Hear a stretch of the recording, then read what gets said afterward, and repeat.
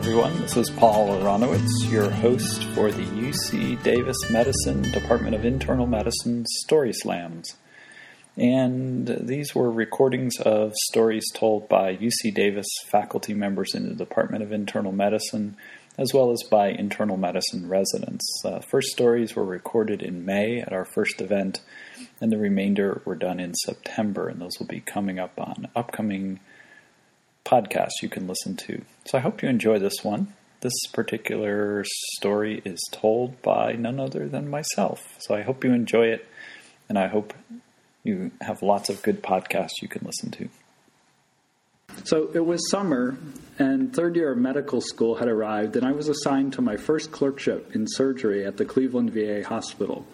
The co-student on my team was named Joy, and she had 5 kids and was just coming back from a year off after having her 5th child. She was a left-wing activist with a very cool spike haircut.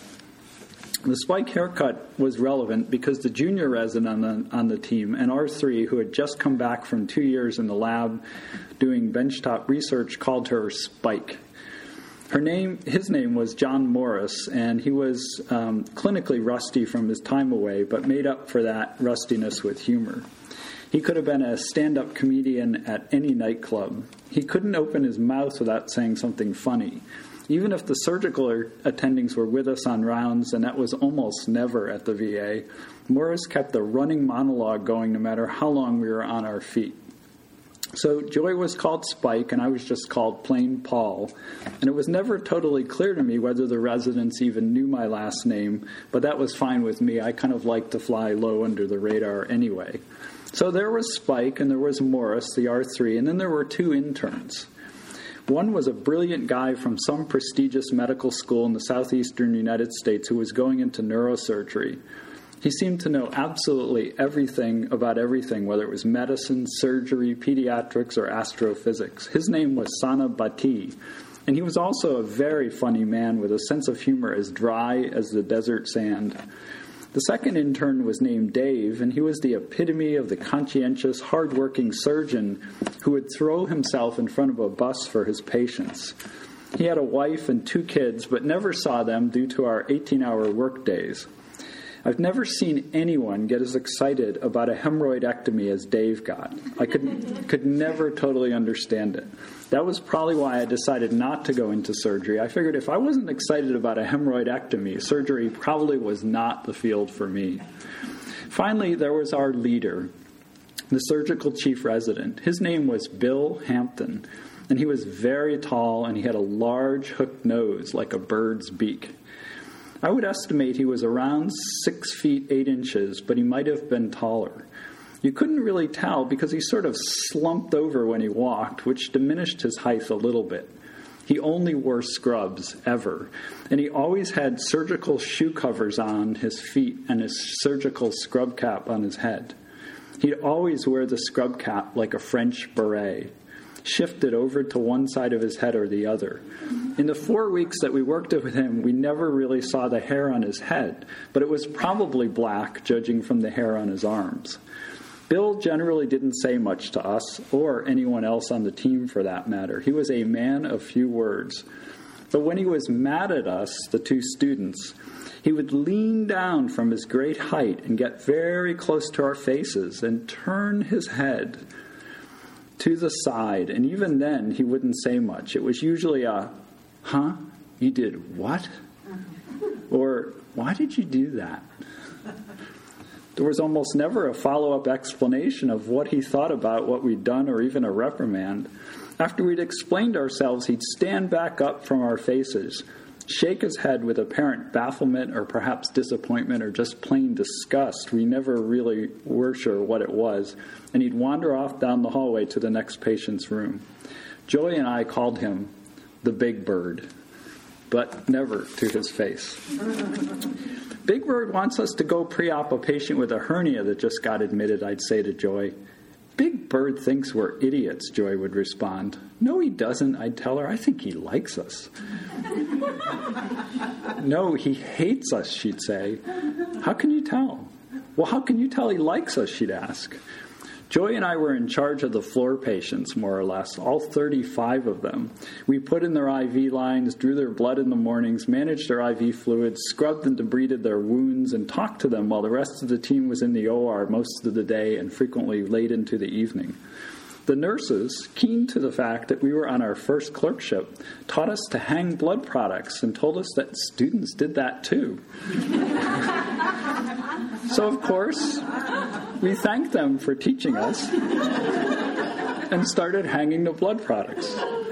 Tell us when it's done, they'd say, sitting in the lounge smoking their cigarettes. The patients were mostly distributed in large wards, 10 or 20 to a ward. Occasionally, if they were particularly disruptive, they'd get their own room. Some of the other rooms had 4 to 8 patients in a room. It all seemed fine to the patients. They were veterans. They'd been in the military. None of it was out of the ordinary. The more the merrier, they always said. Some of them came from great distances by bus or car or camper and got admitted for an elective surgery. Sometimes they would wait 2 days and sometimes 3 or even 4 weeks. They had their surgeries when there was time. There was one man with cirrhosis who wanted his umbilical hernia repaired. He had a coagulopathy from his liver disease. He was to be Morris's case, and Morris was really nervous about the bleeding, so he sat for weeks before Morris finally took him to the OR. I was in on that case. He bled like crazy, but he got the hernia repaired. One day, a man named Eugene Stoltz appeared on our service. "Where'd you get him?" Morris asked Big Bird during rounds that evening. "ER," Big Bird responded. "Consult." "Anything else you want us to know?" Morris asked sarcastically. "Mass in the colon. Apple core. Needs it out." "When?" Morris asked, nervously pulling out his long list of pending surgeries to see where they'd have time. "Tomorrow, noon. Tell the studs to pre-op, now." We were the studs. Joy and I, short for student, stud. "Such a wealth of information you are," Morris mumbled under his breath as Big Bird wandered off to the medicine wards to see a consult, his scrub cap tilted like a French beret and his shoe covers sliding noiselessly down the hallway. Joy did the pre-op. Afterwards, she found me at the side of a patient's bed where I was scrubbing a wound that was healing by secondary intention after an unfortunate wound infection. The room smelled like anaerobes, and I was in my element. I loved scrubbing wounds. If there had been a specialty in wound scrubbing, I would have gone into it. "You have got to meet Mr. Stoltz," she said happily. "He may be the most charming patient I've ever met. He was a door-to-door salesman, but now he's retired." "Medical problems?" I asked. "Not much. Hypertension and manic depressive disorder. He's on lithium for years. In those days, we called bipolar disorder manic depression." "How are you going to give him the lithium before and after the surgery if he's NPO?" I asked. "No idea. Maybe we can ask psychiatry." Later, I went and met Mr. Stoltz. He was, indeed, charming. He looked like an old film star, W.C. Fields. He had a bulbous nose from acne rosacea and a round head and a big paunch of a belly. He quickly became our favorite patient to visit. He was fun to talk with and even more fun to listen to. Later that day, one of our patients who had been waiting for a partial hepatic resection for hepatocellular cancer told me he wanted to go home to die. The cancer was metastatic. He had had enough of the hospital. He was dying, he told me, and he didn't want any surgeon cutting on him when he was dying, he said. Big Bird had been very excited about getting a partial hepatic resection done, as that was a big surgery and didn't come the way of a general surgeon very often. I talked with the patient a really long time. He was sure he didn't want the surgery, and he was sure he wanted to go home to live out his last days. I wrote a long note in his medical chart documenting all this. On rounds that evening, when we got to his bed on the ward, I broke the news to Big Bird. There was silence. Big Bird walked out of the ward, and the team followed. In the hallway, he leaned down very close to my face and tilted his head. His nose was only an inch from my right eyeball. "Tell me you did not talk that man out of the resection," he said. "I did not talk him out of it. It just was," I responded. "Jesus," he said. The stud didn't talk him out of it, Morris chimed in. It wasn't in the cards for you, big guy. You know, Big Bird said, not finishing his sentence. Fine, he said, but he didn't say a word the rest of rounds. The next day, Mr. Stoltz had his colectomy. It was colon cancer, as expected. Psychiatry never called us back after a couple pages, so we looked in a 20-year-old textbook. There was no internet back in those days, and the books at the VA were scarce or old or both. And we held his lithium while he was NPO, which was for about a week. Over the next couple days, he became very happy. He would be singing opera when we came in the room in the morning, something that his 5 roommates somehow found amusing at 5 o'clock in the morning. They had clearly come to love Mr. Stoltz from the day he arrived. He was both charming and a great storyteller. What's wrong with him, they'd ask Joy or me, depending upon which of us drew the lucky straw to pre-round on him. Oh, he's just happy, she'd answer. He got his cancer out. The happier he got, the happier we got. There was magic in his happiness. This was fun, working 18 hours a day and staying up all night, and he made it even more so. We hadn't done psychiatry yet. We didn't know the old adage about what goes up must come down, or better said, what goes up sometimes crashes when it comes down. We were all, Joy, me, Morris, Big Bird, Sana and Dave, the 2 interns, and especially Mr. Stoltz's roommate, having the time of our lives. He made us feel so very good about life.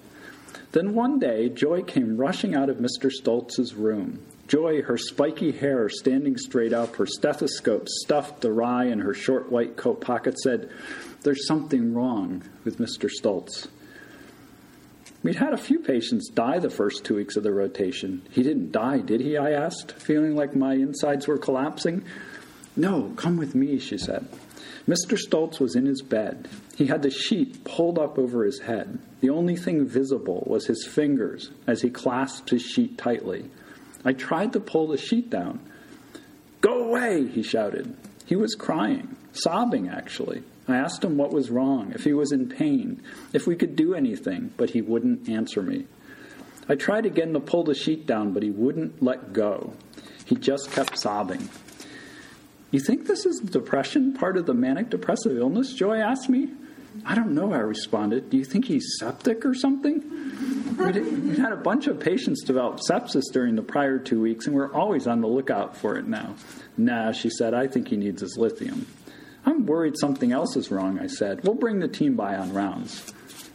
We rounded as a team every morning after the early OR cases, but it wasn't until about 11 a.m. that we made it back to Mr. Stoltz's bedside. Joy presented his data, trying to succinctly describe how our patient wouldn't come out from under his bed covers. Morris cut her off about a quarter of the way through her differential diagnosis for failure to come out from under a bedsheet while sobbing. Where's the vitals, Spike? Morris asked. He won't let the nurses take them, she answered. Let's go see him, Sana said. The entire team wandered into the room. Hey, one of the vets over in the corner bed called over, what's up with our friend? We all looked over at him, but said nothing. Morris leaned in. Mr. Stoltz? He started out quietly, but then his voice rose. At the VA, we tended to assume everyone was a little hard of hearing, no matter how old they were. Mr. Stoltz, he shouted. What's wrong? He tried to pull down the sheet, but his efforts were in vain. Mr. Stoltz would not let him pull the sheet down. Mr. Stoltz, he shouted even louder, just in case Mr. Stoltz couldn't hear him due to the thickness of the government-issued bedsheet with the VA logo stamped in the middle of it. No response. Total silence. He had stopped sobbing. Joy and I looked across Mr. Stoltz's bed nervously. This was terrible. He'd come into the hospital in relatively good shape, had an uneventful colectomy, and now this. Joy and I felt responsible. Move out of the way, Big Bird said from the back of the crowd around the bed. He leaned down. Mr. Stoltz, he shouted through the sheet. Nothing. Complete silence. All we could see were the tips of his fingers firmly grasping the bedsheet. "Mr. Stoltz," he shouted even louder. "Stop shouting," Mr. Stoltz shouted back. "I can hear you." "Mr. Stoltz," Big Bird shouted again. "What?" Mr. Stoltz shouted back. "Where are you?" "At the VA hospital," Mr. Stoltz shouted. "In what city?" "Cleveland, Ohio," he responded appropriately. "What year is this?" Mr. Stoltz shouted the correct answer back. "And who am I?" Big Bird shouted at the top of his lungs. Nothing, no answer. "Mr. Stoltz!" "What?" "Who am I?" he shouted loudly again. Mr. Stoltz peeked out from beneath the sheet that he was holding tightly over his head. Big Bird's face was 2 inches away from his. Big Bird's nose was less than an inch away from his. They stared at one another. "Who am I?" Big Bird shouted again. Mr. Stoltz peered up at him, his eyes growing wider. "You're God." Mr. Stoltz simultaneously covered his head back up with the sheet. Big Bird looked up at all of us, stood straight up, or as straight as he got. He looked from me to Joy, back to me, back to Joy, and then directly into Morris's eyes.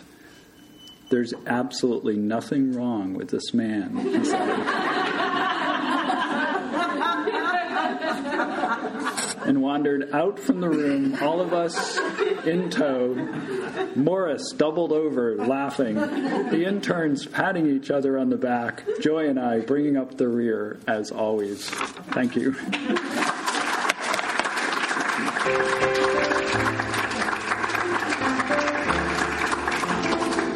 Thanks for coming, everyone.